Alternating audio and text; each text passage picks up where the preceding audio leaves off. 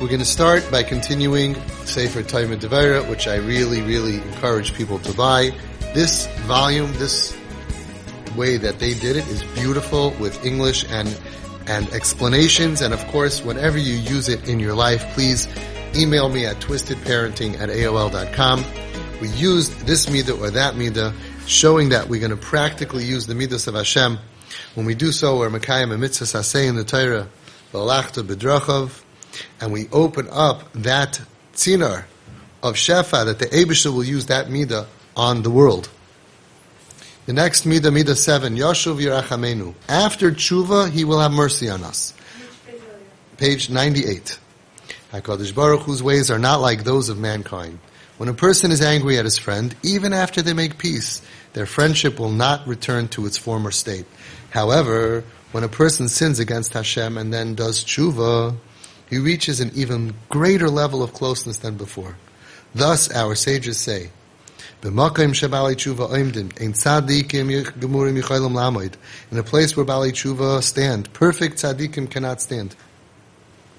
The reason for this, it's interesting. Actually, in the Siva Shalom, whose yahrzeit is tonight, he says, whoever heard of such a thing? You do tshuva me'ira, you do tshuva me'ahava. When you do tshuva me'ahava, the Avera becomes like a mitzvah. Thanks for reminding us to put our phones on silent. Ask any child under 10. They will show you. So, it's an interesting thing. You do something wrong, and if you do tshuva out of love, the Avera becomes a mitzvah. So the Nesiv Shalom says, I don't understand how this works.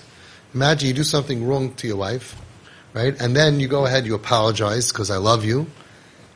You'll be happy if she forgets, right? Which will never happen. There is no forgetting in Womanville.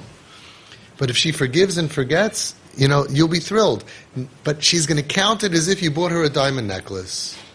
How does that make sense? What happened here? You did wrong and you apologized. You didn't do a positive thing. And yet Hashem in His mercy, over here you see you do tshuva, you're closer than before. You do tshuva me'ahava, the Avera becomes a mitzvah. I heard the Rabbi Yosef Chaim Leifer said, so what kind of a mitzvah is it? Some mitzvahs you do lazy, and you don't concentrate, shvacha mitzvah, and some you do with intensity. So he brought that from the Rogatchover. Depends on the Avera. If the Avera was done with cheshik, with a geshmak, with simcha, then after it becomes a tshuva me'ahava, makes it a mitzvah, and you have a geshmak Avera. I know what you're thinking. So let's plant the seeds, for one day when I do tshuva me'ahava.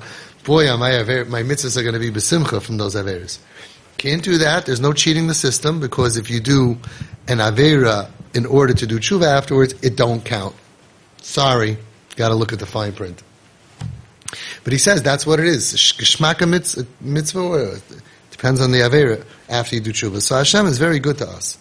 The reason for this is, as our sages explain in Perek Haboina, Be'inyan Hashem, regarding why the Hebrew letter Hey is in the shape of a what? Achsadra.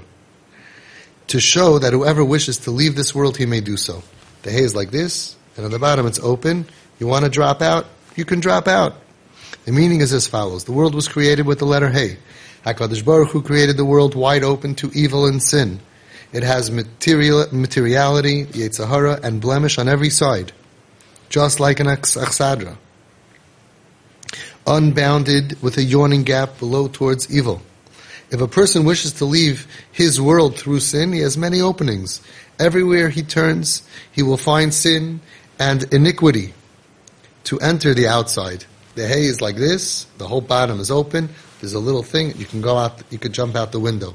Like a father told me that he locked his kid, this girl kept on leaving in the middle of the night, so he locked all the doors. She jumped out the second story window. So she jumped off the hay, not the first story, there's a line, out of the second story. You want to jump? You can jump. However, the hay also has an opening from above through which a sinner can return and be accepted. Why not return through the opening on the bottom? The same opening which he left in the sin, asked the Gemara. So it answers, he will not be able to.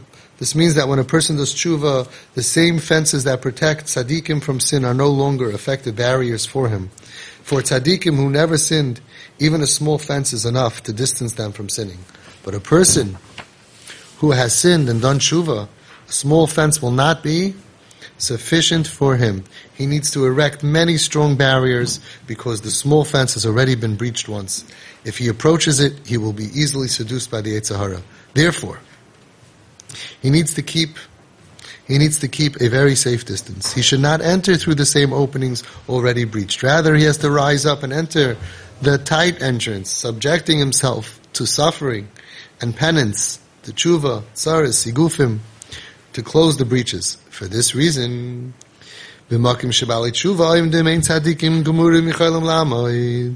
place where Bali Tshuva stand, perfect tzaddikim cannot stand. The Bal Tshuva did not enter through the wide entrance of the tzaddikim to stand among them.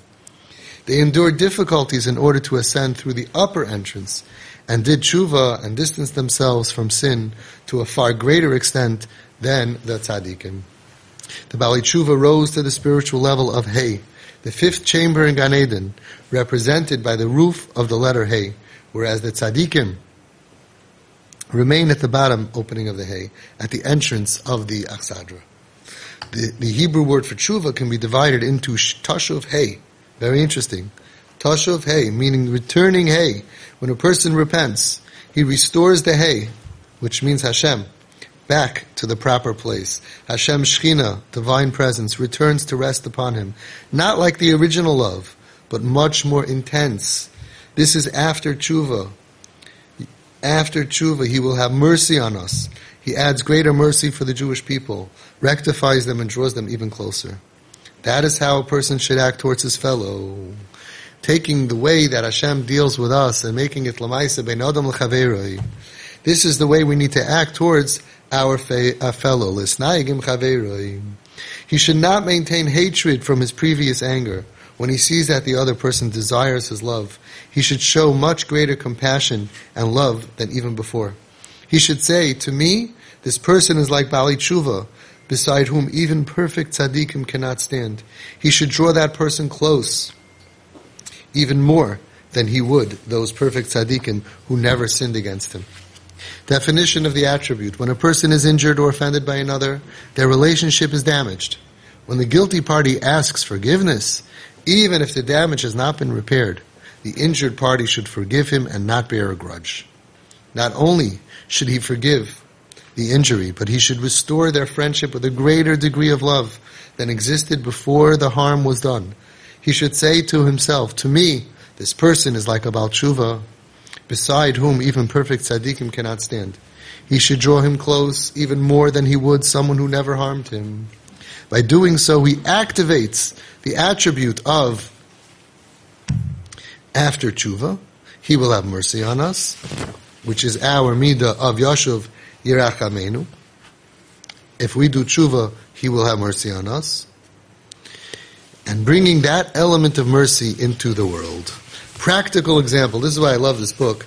It gives, this one's a little bit longer, but it's very worth it, because you hear a practical example of Yashuv Yirachmenu.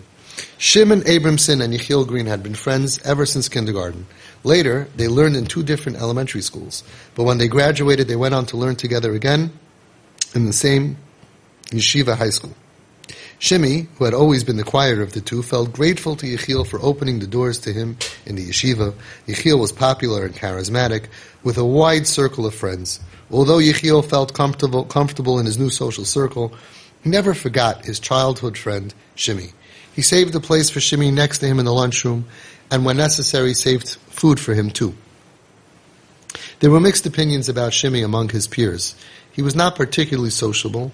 He never got the jokes that were told, and he was never up to date on the important current events. On the other hand, they realized that a Torah leader of the next generation was growing among them. Shimi always arrived early to Seder and engrossed himself entirely in the Gemara. Most interesting of all was the close relationship that continued between Shimi and Yechiel. Even though socially they were worlds apart, Shimi would show Yechiel the summaries he wrote of the Shiurim and share Torah and Musar thoughts with him. Even when Yechiel was in the center of a heated discussion about current events, he would always tear himself away and listen with rapt attention to everything Shimi had to say. One day, as they were sitting at the table during lunch, the conversation turned to the Mashgiach's recent announcement that every bracha in the yeshiva was expected to say a chabura. a public presentation of an original Talmudic idea. Each week a different Bachur would say a Chabura, and by the end of the year, every Bachur would have a turn. The question of the day was, who would go first? I think we should go in alphabetical order, said Yechiel. The other Bachur nodded in agreement. Only Shimi disagreed. I'm not so sure it's a great idea, said Shimi. Some Bachrim don't want to go first. They would probably want to hear others say Chaburas before they say their own. Not everyone can be last, said Yechiel. Yes, but not everyone wants to be among the first 10%, even if their names start with the first few letters. I think we should ask every week who wants to say the Chabura next.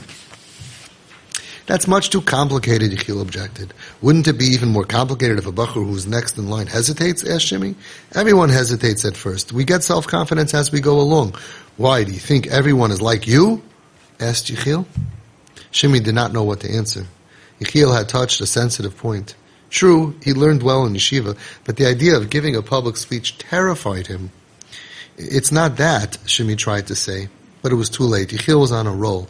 He shot out another few tactless words in front of all their friends. Really, Shimi, he said, the time has come for you to learn how to do that too. You don't need to stay so quiet for the rest of your life. You'll be the first.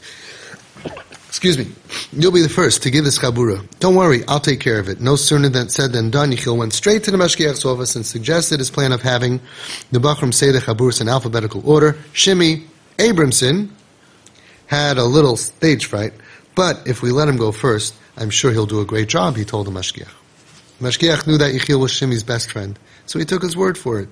That very day, Shimi was called into the Mashgiach's office and asked to give the first Chabura.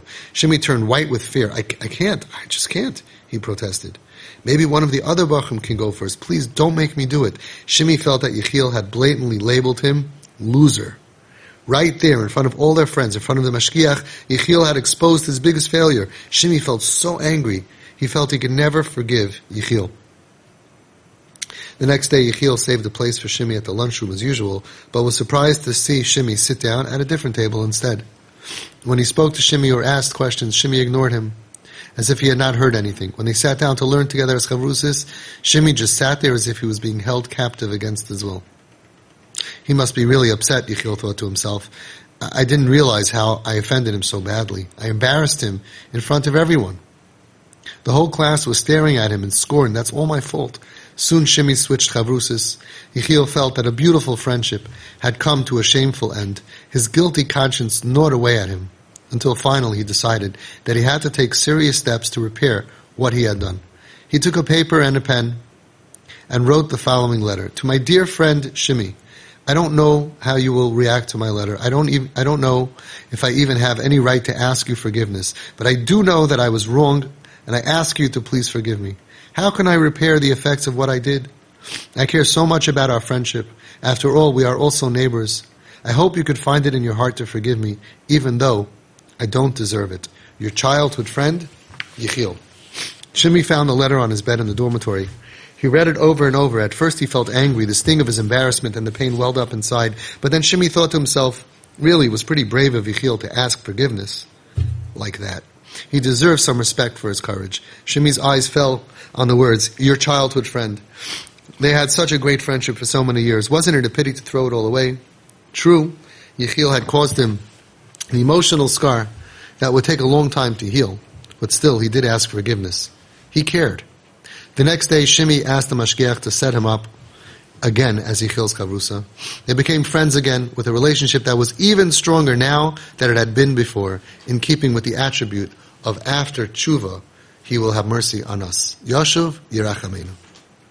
Source of the attribute.